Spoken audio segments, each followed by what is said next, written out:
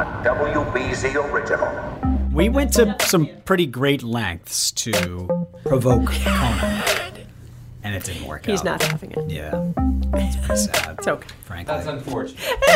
I really, really wanted to beef with them. If it's a one-way I guess beef. we're too small. It's like how BC thinks Notre Dame is a foe, but Notre Dame doesn't acknowledge us at all. Yeah, it's like that.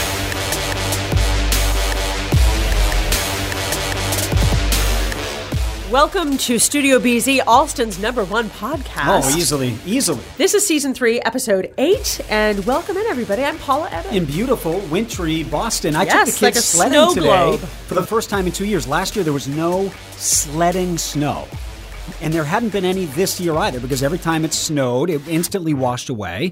This was I perfect. kind of like this, the way it hung on the trees a bit. You went sledding with the kids, You had some can hot sled cocoa. on ice, can't you, Liam? My kids can't. Oh, you can. I can. That's In what it's theory. all about, really. That's what it's all about. So we're Yeah. having fun, and we have a ton to talk about today, starting with a very special debate that John Keller had. Well, you know, I thought that I had moderated a bunch of tough debates over the years. I've done debates with 6 candidates in them, debates where the candidates were ready to tear each other's faces off, but nothing, I don't think, will ever match what Paula Eben went through, moderating the debate between myself and a distinguished architecture professor over the anniversary of a brutalist architectural landmark, Boston City Hall. And John was clear about his hatred for the architecture. He has always been. The professor gives real insight into why you should respect it, even if you walk by Boston City Hall and hate it. Well, I know we're going to get to the debate in just a moment. I will quickly say,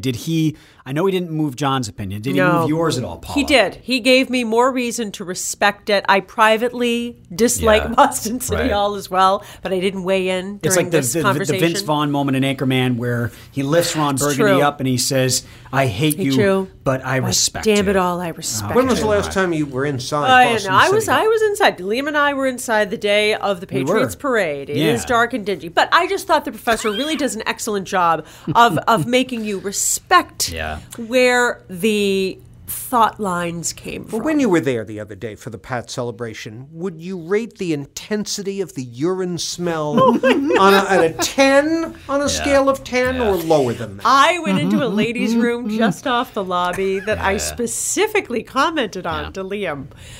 Went to 11. Yeah. No. When you walk in, you're in a dungeon. It's You're horrible. in a Very dungeon dark, when you walk into City very Hall Plaza. dingy. He speaks to that. You know I've always been with you on this, John. I'm still with you on it, but I do want to hear the debate. We will get to that in a moment. Yep. In the meantime, Oh, also, Liam and I talked about the 50 most underrated colleges. This is a fascinating list put together by a Cambridge company called College Vine, a really ingenious company that's growing that helps your high school juniors and seniors with the typical SAT prep, essays, how to compile their list of schools.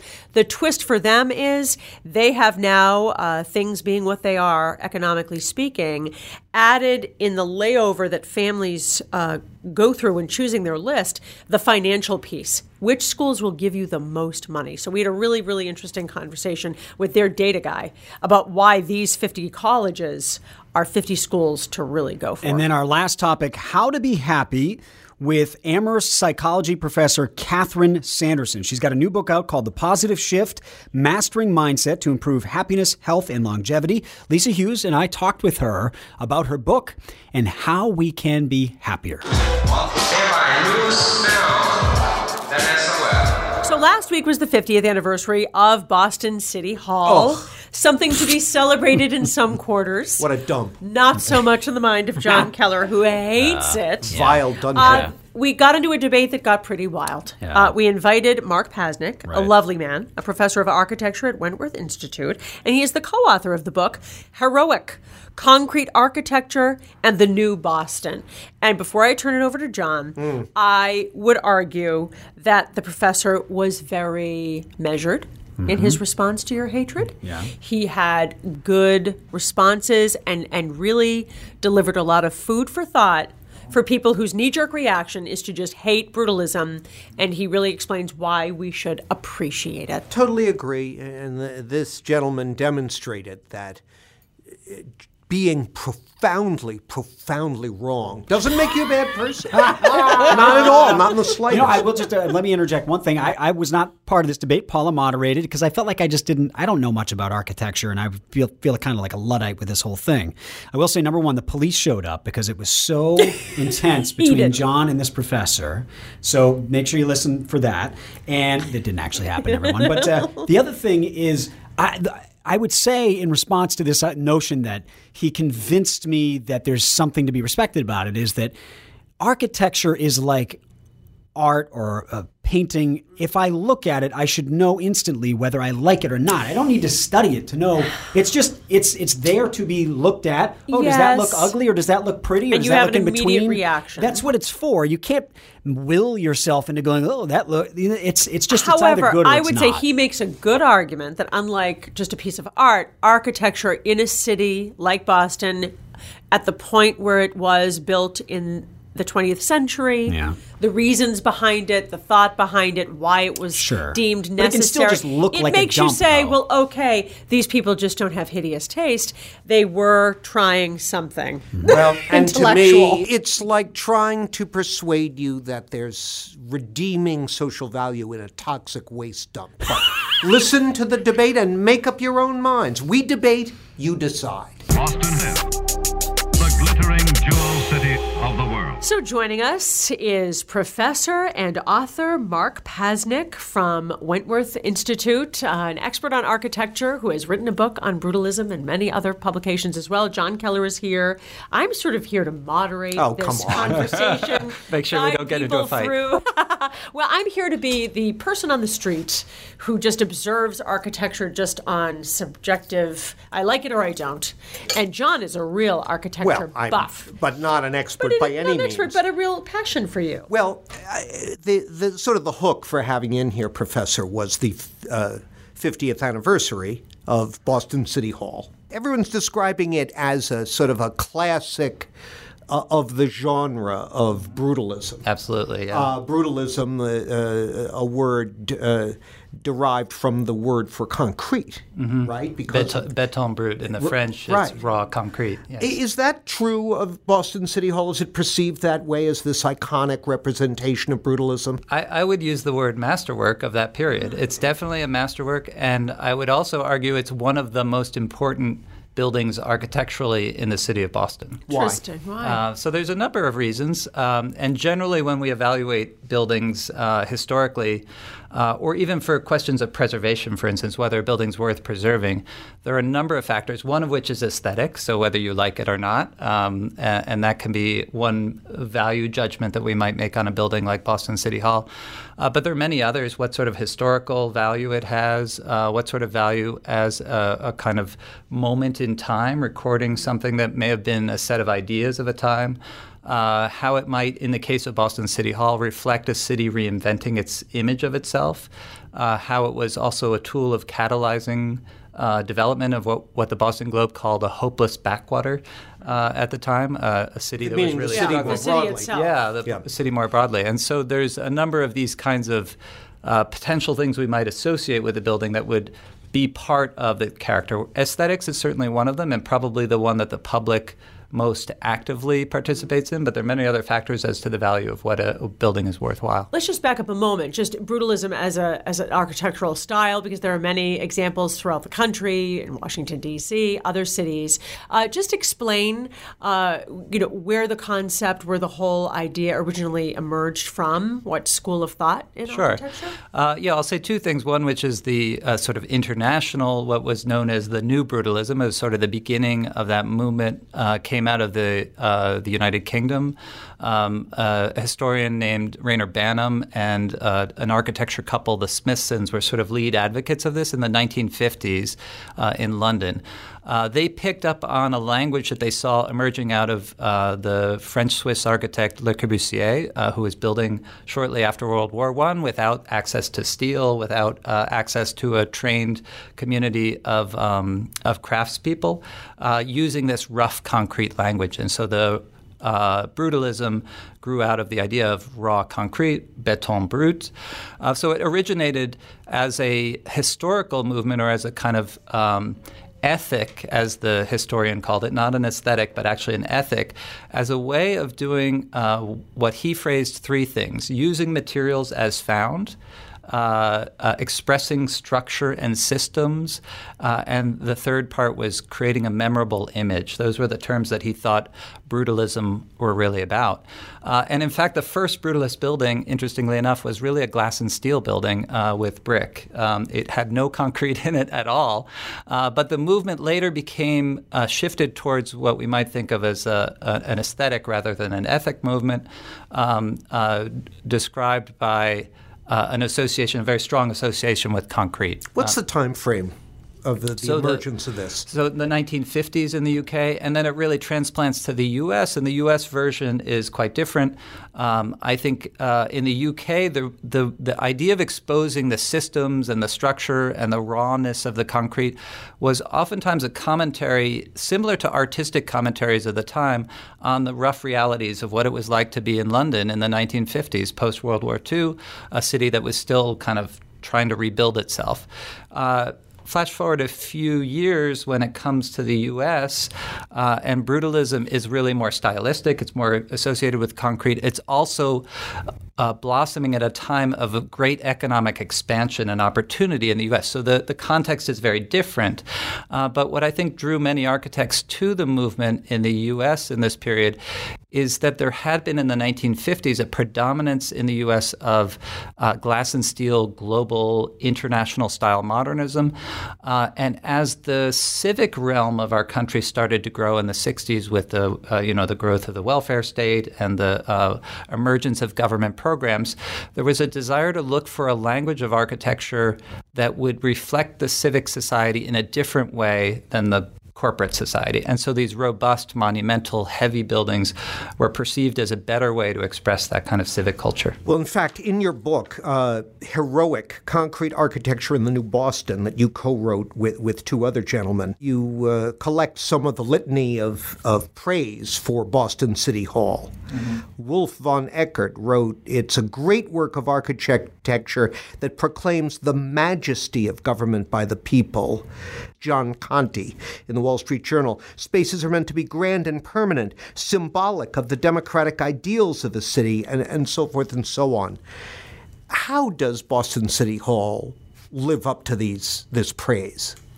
So the praise, and I should say that, it was a controversial building at the beginning, too. It wasn't that it was all praise. It tended to get praised by architecture critics and then consternation by the public, although there was a lot of public response to it as a kind of new vision for Boston, like this is amazing that our city can produce something that's so original and unique and that may have been the premier building of that time period.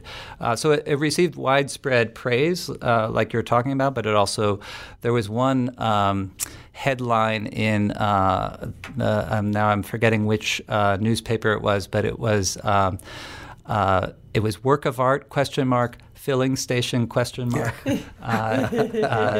City councilors yet to decide, something along those lines. So it did have that kind of controversy from the start. But in terms of its grandeur, even Ada Louise Huxtable said Boston has one of the handsomest buildings around, and thus far one of the least understood. And I think she went on to describe the architecture gap between the quality of the building and its public perception, and that's been something dogging it for some time. Well, let's get into that, because I'm sort of here as a representative of that negative public perception. I have seen a few of your writings. And I know it's great to have a real a scholar of this here who can maybe help change my mind, or at least help me understand better, because over the course of the past 40 years, I've worked as a reporter in City Hall.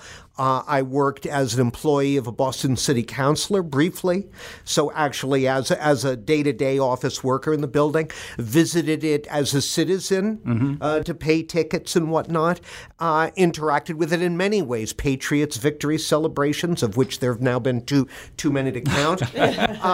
And I don't even know if I can count the ways in which I have loathed the experience. It is, from the outside, certainly an impressive sight, particularly when it's lit up for one reason or another.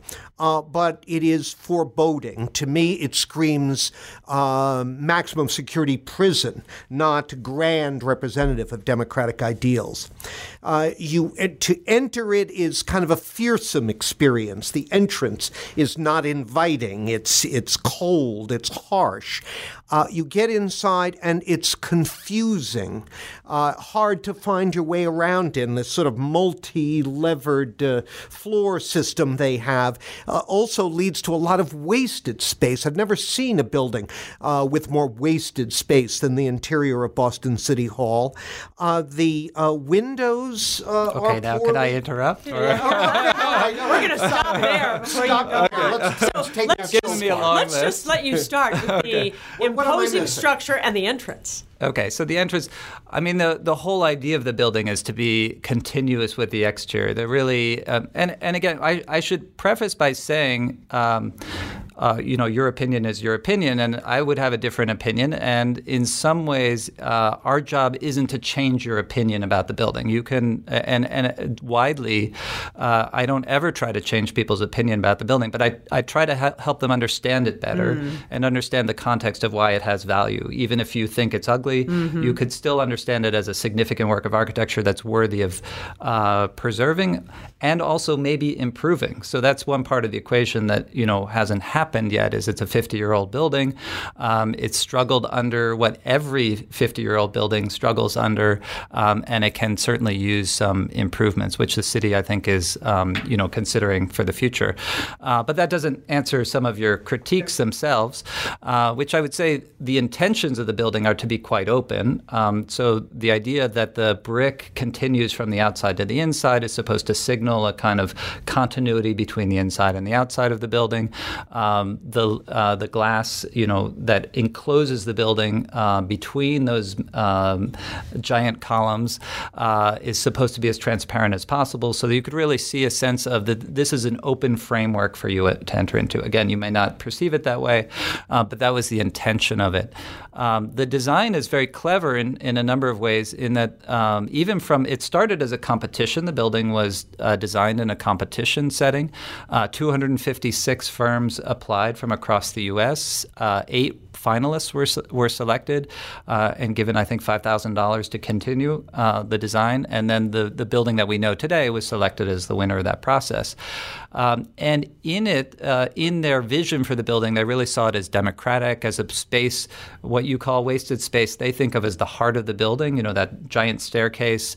The Boston Pops performed at the opening under Arthur Fiedler in that giant chamber. Were the acoustics as horrible then as they are now? It was I'm sure it was very reflective. It's not a good concert I will add, space. his shock of white hair must have been the way people could see him, because it's also so dark. Yeah. You walk in there. Well, and there's been a pilot project recently that was completed to upgrade the lighting in that space, which I think has made a big difference. The lighting had been out for, my entire life here in Boston, I think. I don't think I'd ever seen the light fixtures on in that space, but now that they're on, it's actually a very different kind of space.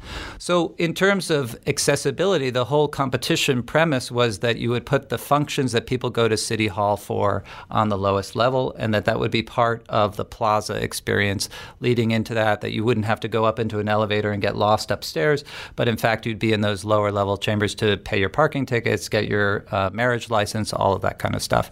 Of course, we've changed around the building quite a lot. Now, most of our stuff is done online, so there's less reason for the building to be set up. It was originally envisioned to have up to 5,000 people a day entering and using those lower floors. And you could imagine that what you're calling wasted space would have been much more activated by the quantities of people that would have been using it in that time frame. Whereas today, it looks a little more desolate. Now, which came first, the plan for Boston City Hall or the raising of Scully Square to create City Hall Plaza? So the removal of Scully Square, the raising of Scully Square, is part of a longer process that predates design of the building itself, but that led to the design of the building. So there were several urban plans for that area of the city, starting in 1957, I think might have been the first one, and eventually leading to the final version of the plan, which was by I.M. Pei's office with Harry Cobb as one of the principals.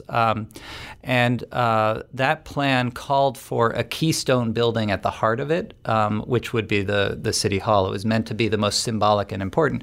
But the whole idea of government center, which was really spearheaded and directed by Ed Logue, as he came to the BRA, became an important leader of that, he saw it as important to, I'm trying to think of the phrase that he used. It was something sort of like concentrating your punches, or some phrase that I'm not remembering right now. But he thought that by bringing the federal government, the state government, and the city government into one place, that they could recharge the city center and create catalyze new economic opportunity for the downtown Boston. Keep in mind, Boston had built very little between 1930 and the mid-1950s, almost nothing. If you look at the skyline in 1964, it's shockingly low. There's very little that's been built. If you look at the skyline of New York in that same time period. Can Pei and Cobb be blamed for City Hall Plaza, which I hope there's no argument has always been an abomination, windswept, treacherous in the winter, open area that they've been frantically trying to figure out how to enliven without much success for decades? Well, as with anything, I think it's a complicated story, anything in Boston in particular. I think there is some question about the planning strategies and organization, whether it was too open, too solid. There's plenty of things to critique in the urban renewal moment and in terms of that. And so Harry and I.M. Pei's firm, in fact, had a plan that was supposed to be a little bit greener than what got produced. In fact, their final plan shows a sort of green surface, but the plaza became a hardscape because there was a belief that Boston didn't, and I would actually agree with this, that doesn't have sufficient amount of hardscape space for things like large gatherings, protests, circuses, all that kind of stuff. It's really the only space in the city that can support larger things, and it's quite successful at that. What it's not quite successful at is the day-to-day experience. So when you're there, when a team is celebrating a great victory, you can't move that somewhere. That can't be in the common. We have the common for the day-to-day.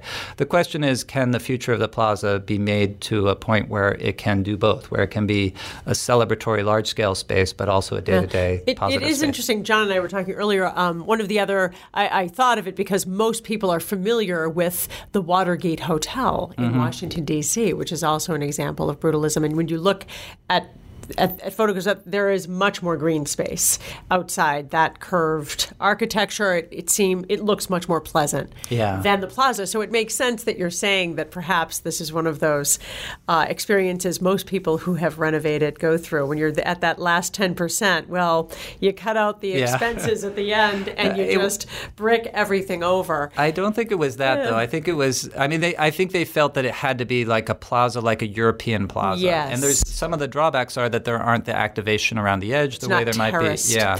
What do you say to the average person who walks by and just there are two things to me. I think knowing what we know now, people in Boston generally have studied and heard that the raising of the West End was just a catastrophic mistake in urban planning of the mid-20th century, displacing tens of thousands of people and thousands of families. And then Scully Square, which, as John says, now would perhaps be an incredible area that could be revitalized, that it's associated with that, and that when they look at this plaza and then the brutalist architecture, they think it's just ugly. Boston lost the West End and Scully Square for this. They bulldozed this European and ruined city lives for this. And left this scar. So I'll say a few things to that, but one of which is working with Harry Cobb on his memoir, or not memoir. It's really a collection of essays and works by him. So, if he was partly responsible for the urban planning of the project that followed the demolition in Scully Square, he told us a story, and in fact it's in the book, recounted in the book, of his father lived on Beacon Hill.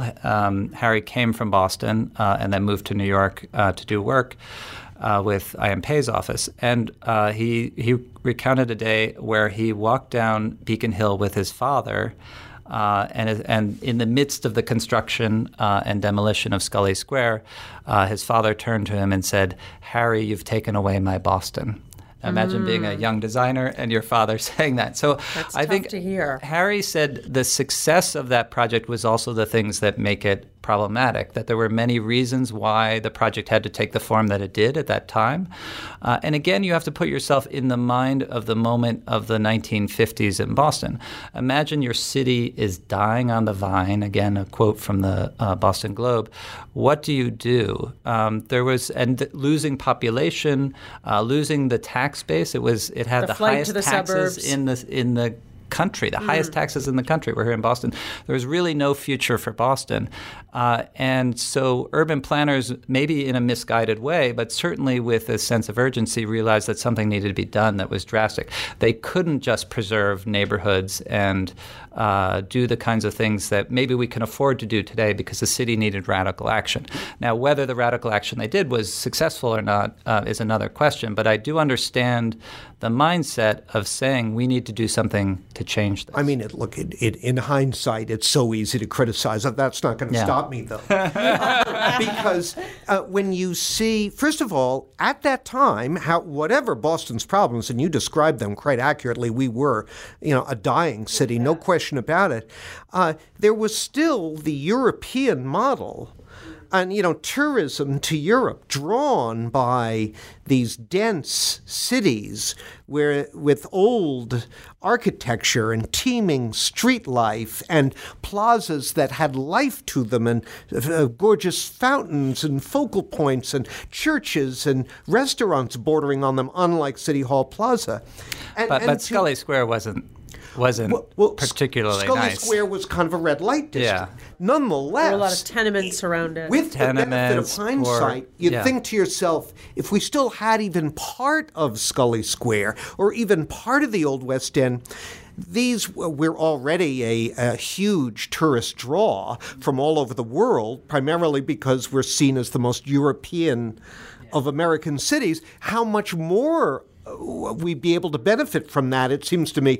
I think the planners really blew it with the benefit of hindsight. Well, I wouldn't agree because I think I don't think we would be the city that could do what it's done in the decades since had this project not catalyzed development. So again, whether you like the project or not, it did create a new Boston, and so things like, for instance, the Quincy Market were enabled by this project. Right? How so? Were part because it launched a whole ability for the city to actually attract businesses back, to have the economic capacity to develop. So the BRA did both the Scully Square project, the Government Center project, and then also did studies at the same time to renovate the Quincy Market, Faneuil Hall Marketplace. So that was such an enormous project at the time. It was so exciting that Mayor White was overseeing this transformation of what looked like an old dumpy colonial warehouse that had been abandoned. Yeah. And suddenly I think we take it for granted now because it's more of a tourist attraction in Boston than filled with Bostonians. Absolutely. But when it opened, I mean, this was coming from central Massachusetts. This was a huge draw into Boston by the late 70s that, as you say, did not exist. Yeah, and to your point about the West End, I would try to historically differentiate the West End, which I don't think anybody will ever defend, and Scully Square as two separate projects. The West End starts in the 50s. It's sort of before even the BRAs really formed, and it's certainly before Ed Logue arrives to the city. And what Ed Logue does is he brings a lot of federal money into Boston. That's why he was brought here by Mayor Collins, because he had brought so much federal money into New Haven. And so, same thing. They wanted the same thing for Boston. Right. And he brings with him a desire to have high design standards along with urban renewal. And the West End didn't have that. He finishes the West End because it's already underway. But his goal with Government Center was was to bring high quality design. So our whole civic design board was created at that time. Now, you might not agree with them. They were all leaders of universities, of schools of architecture, very, very internationally known figures.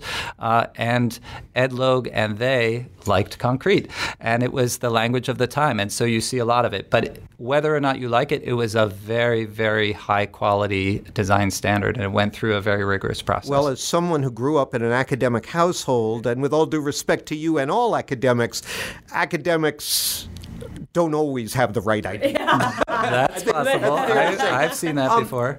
Getting back to the broader subject of brutalism in Boston, I don't want you to think I'm a total Luddite. I am a fan of I believe it's the Carpenter Center over at Harvard. By Le Corbusier, yep. That's the architect that I was talking about, his only building in North America. Yes. That, for the folks that don't know, that's across the street from Harvard Yard. It's the Visual Arts Center at Harvard, and it's a very striking building that somehow fits in and complements the older Harvard buildings that surround it.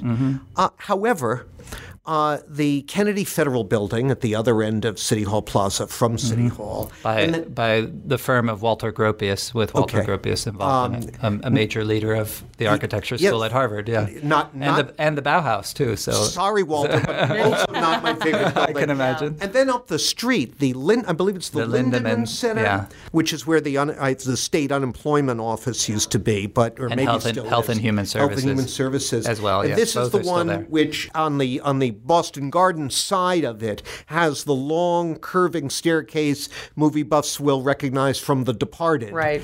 By Paul Rudolph, and I'm going to predict that you don't like that one. Well, here's the thing. It is striking. Absolutely. And visually dramatic. Striking. The problem is, in the practical reality of that building, is that staircase is for much of the day shrouded in darkness, just by the nature of what's around it. And it is, I call it, the cascading waterfall of discarded Dunkin' Donuts cups.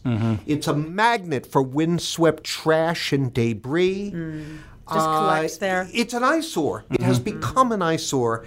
What went wrong, or am I wrong? Well, I think it has. It's got enormous problems today, and so this is fundamentally one of the problems of brutalist architecture or concrete architecture, or what we like to call heroic architecture, is that it's built during the 1960s when there's massive amounts of public investment in city government buildings, and now it exists 50 years later at a time where we've stripped away budgets. So maintenance and other things are near impossibilities. Janitorial services. That kind of thing. Just picking up all those bits improving of trash lighting. and improving. Now, DCAM, the state agency, is the owner or oversees the maintenance and management of that building, and they've been doing some things to help improve it. If you've been by there lately, you'll see that the chain link is finally being removed because they're creating new handrails that allow you to access spaces which had been designed according to 1960s standards, but according to today's standards, the handrails are all too low.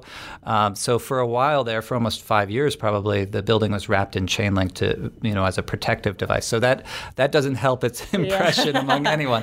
But I think that's being solved. And I think many of these issues are very solvable. These buildings do, I think, deserve additional investment in them. They're 50 years old. They've done their service. It's time to, I'm almost about to hit 50, and I feel like I could use a few facelifts too. And I think these buildings are, in desperate need of it. And actually, at the typically if we talk about preservation of buildings, it's when they hit 50 years that they come up against the most danger to their longevity. So when we talk about the sort of blight of the 50s, my grandfather worked for Mayor Hines between 50 and 60 and was on the committee that laid out the Freedom Trail. Okay, trying to get tourists to come back into And Hines is the Boston beginning of the sort of turning the city around. He starts it, but he and so projects emerge out of that. The West End emerges out of that, unfortunately.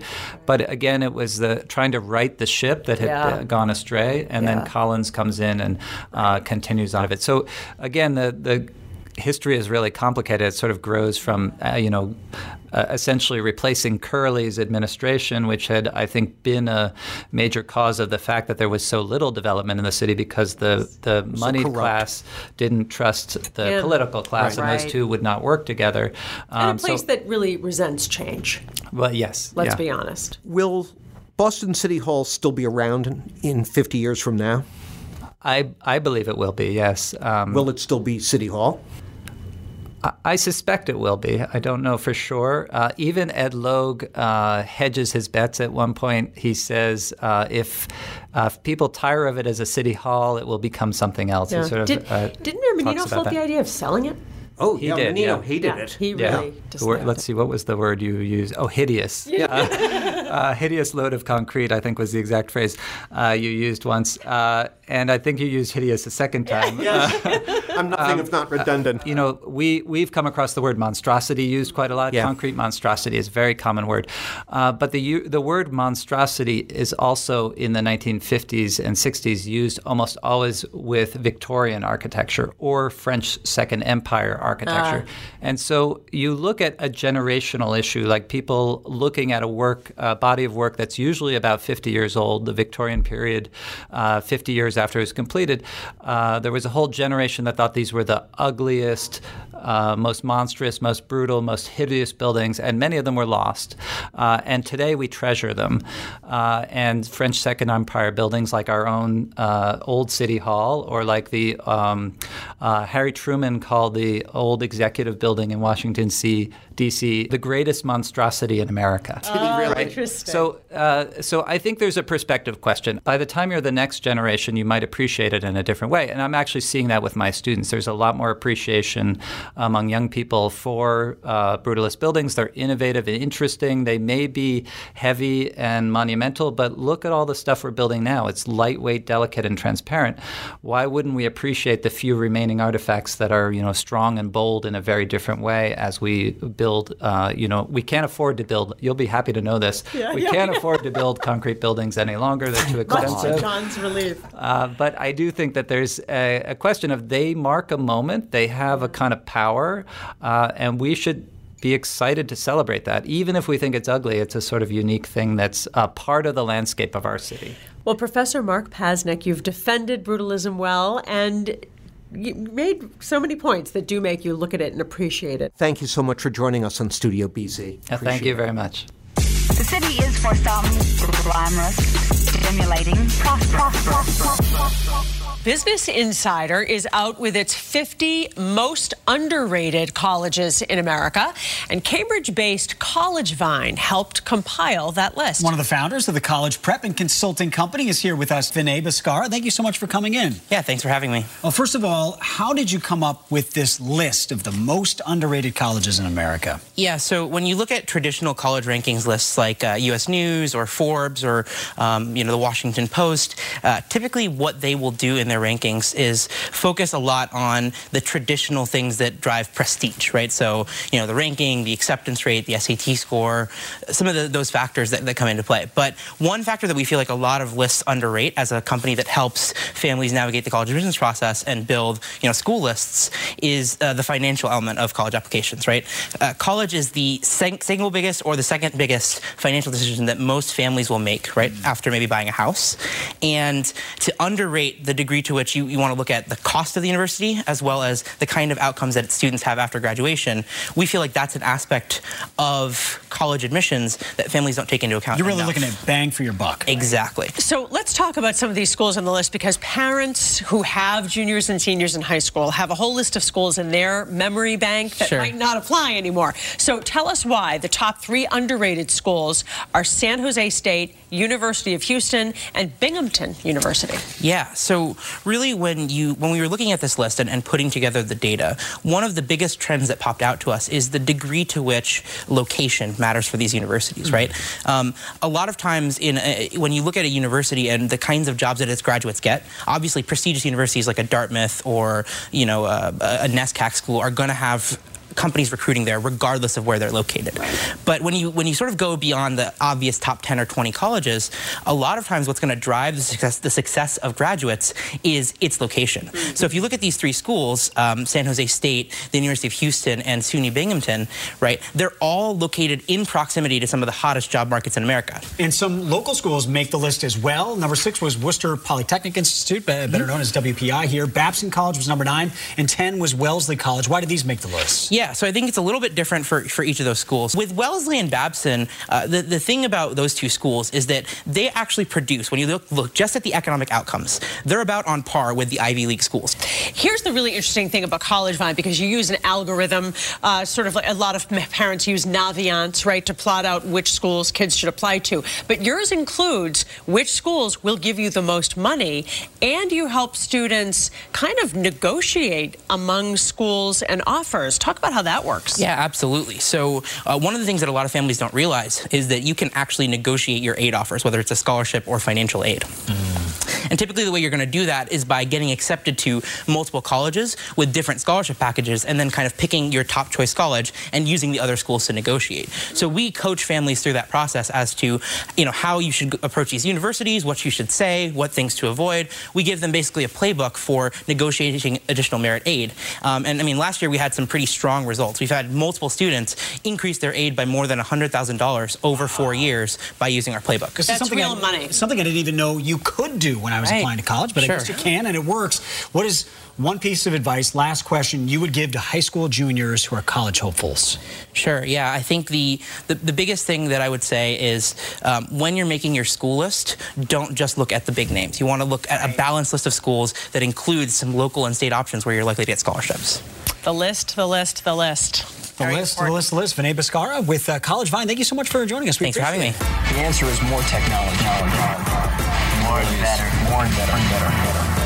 Well, happiness, or the lack of it, touches everything in our lives. And our next guest makes the case that being happier is something we can control. And joining us is Dr. Catherine Sanderson, a professor of psychology at Amherst College and the author of this new book right in front of us, The Positive Shift, Mastering Mindset to Improve Happiness, Health, and Longevity. Dr. Sanderson, thanks so much for joining us. Thank you so much for the invitation. We really appreciate it. You say that you study the science of happiness, which is an interesting thing to study. You say there are some key things that people do and can do to be happier.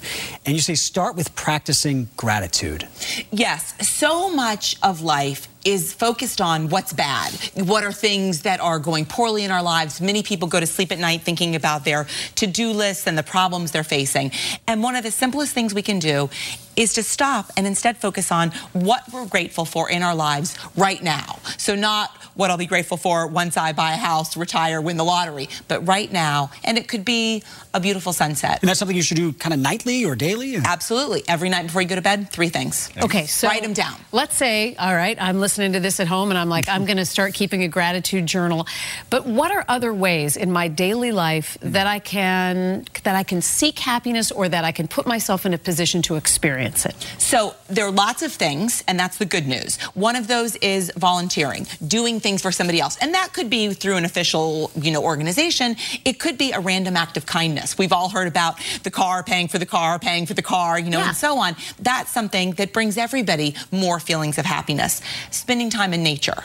Lots of research suggests going for a walk outside, even when it's cold, going for a walk outside, seeing nature, looking at nature through a window, all of those things increase our feelings of happiness. We just got through Valentine's Day. A lot of people are sad or lonely on Valentine's Day. And you say part of making this positive shift, especially around the holidays, stay off social media. You think social media is really bad for us? I think for many people, social media is bad, because the challenge with social media is you go on and everybody else seems to be having these perfect lives. They curate their lives. Absolutely. Oh, here are these Valentine's Day roses. Here's this fabulous trip. Here's Kenny G. Playing this right. That was slightly creepy. Yes. But yes. But overwhelmingly, those are displays of massive wealth and romance, etc. And so people then compare and say, my own life, it just isn't so good. Yeah. I'm curious, too, how much of this, once you commit to living a happier life, like nobody wants to be chronically unhappy, but how how much happier can you be? And is it just a question of developing different habits? Absolutely. So there are people who are genetically happier. So there are people who have a head start. And you all might be some of those people. I'm not. So I am not somebody who finds happiness easily. I'm really not. Surprised by You're so energetic and seem happy, though. That's because I've studied it, I've thought about it, and I've practiced. So I look at it like metabolism. There are people, my brother's one of these people, who can eat whatever they want and they never gain a pound. Yeah. I'm not one of those people, right, exactly. They exist. I'm not one of those people. I have to watch what I eat. I have to be conscious about exercise. It's the same thing. I have to be conscious to make sure I'm doing things that make me feel happy. It's effort, it's time, and it's energy, but it absolutely pays off. What does make us happy, though? I mean, is that just an individual thing, finding happiness, or is there something that we need to do to kind of rewire and rejigger our mindset? So one key is focusing on what's good. Another thing is doing behaviors that feel good. Exercise. Religious and spiritual beliefs help many people. Getting enough sleep, which many people do not do. Sorry if that one's hard. But the number one thing, build good relationships. And that could be romantic relationships, friendships, family relationships. It's the number one best predictor of our happiness. Not how many, but having high quality over quantity. How important is it to sort of bring other people with you on this journey? In other words, if I'm listening to this right now, I may feel isolated. So what's really hard for me is to reach out to somebody and say, listen, I'm going to try to change some of the things that are bringing me down and keeping me there. I need your help. Is that a thing people do? It is absolutely a thing people do. And one of the best things is that happiness is contagious. So spending time with people who are happy actually brings us up. And so finding people in your life who you know, I feel good after having coffee with that friend, or after spending time with this, relative, spouse, child, whoever, somebody in your life, finding those people, spending time with them, it's good for you both. And you say set realistic expectations. I think so many times, like I tell my wife, don't expect much out of me. I say, lower the expectations. Low bar. Yeah, I'm sorry. Lower the expectations, and then she's pleasantly surprised. Is that true for? I'm kidding, kind of. Is that true for our personal lives as well? That we set realistic expectations, because otherwise we could end up disappointed. Absolutely, and I think so many people put on these expectations. Things like Valentine's Day, things like Christmas. It has to be perfect, or else it's all rotten. And instead, focusing more realistically on even the small moments that can really make us happy. But don't despair if you're occasionally unhappy, right? Because that's the perspective or context in any life. It is. And in fact, research shows that people who've experienced some adversity, some hard things, experience greater happiness because they've learned how to cope with the bad. They're resilient. They're resilient. They do, and that gives us important coping skills. Well, you have given us so much to think about. Dr. Catherine Sanderson, The Positive Shift. It is out now. Thank you so much for joining us. So happy you're here. Glad to be here. It's contagious.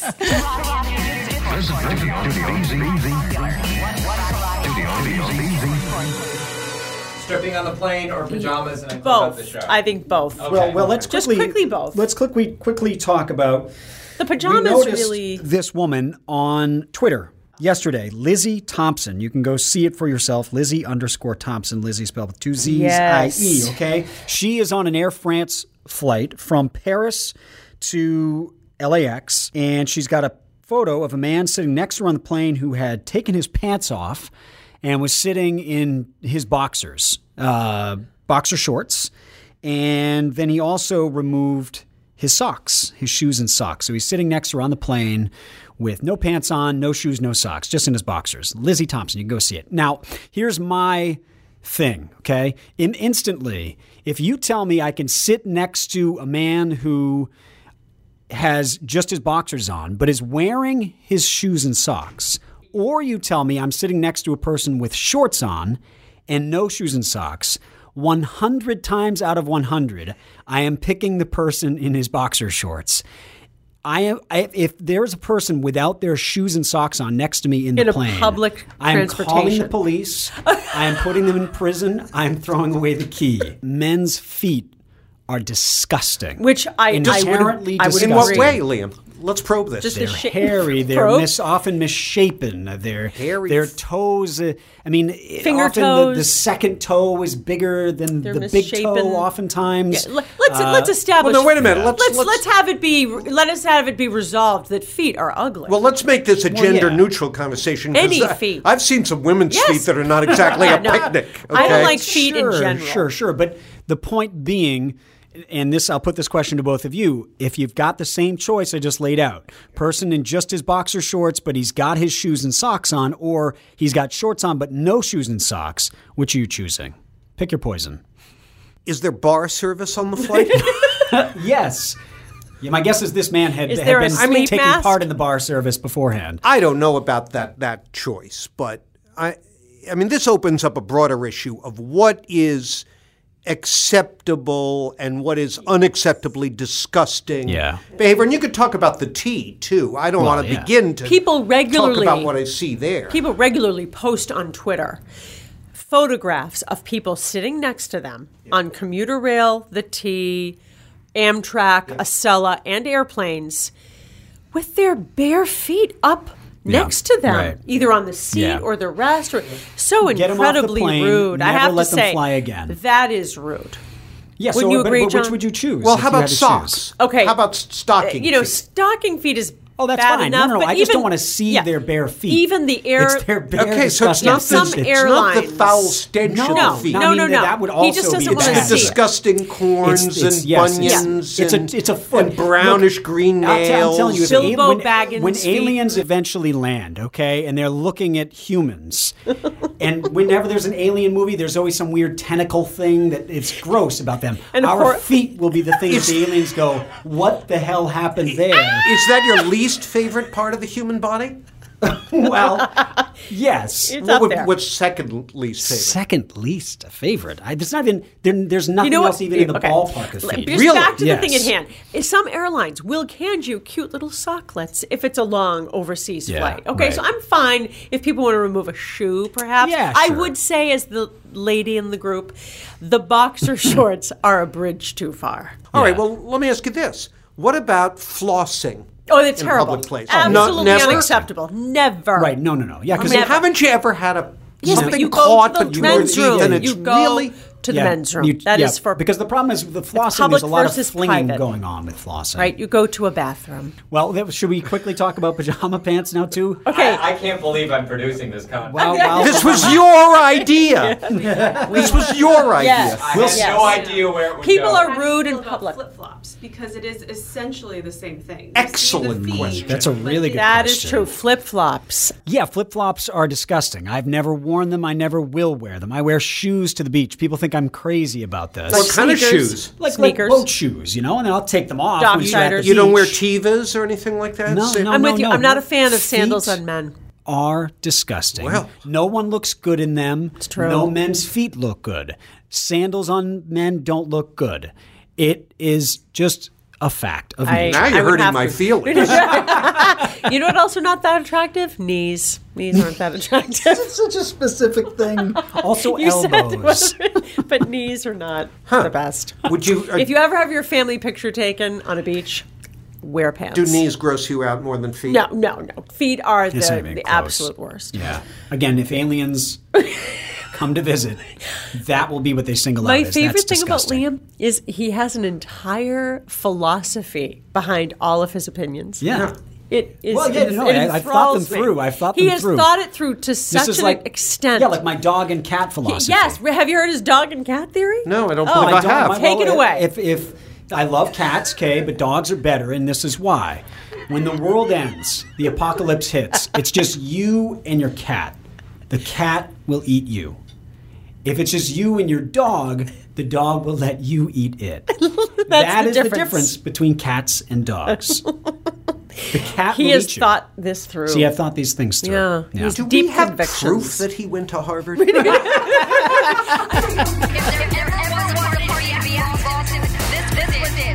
All right, everybody. So Please give us a rating and a review. Subscribe and share. Hope you enjoyed the talk of brutalism and about colleges and about how to be happy. We're very happy here.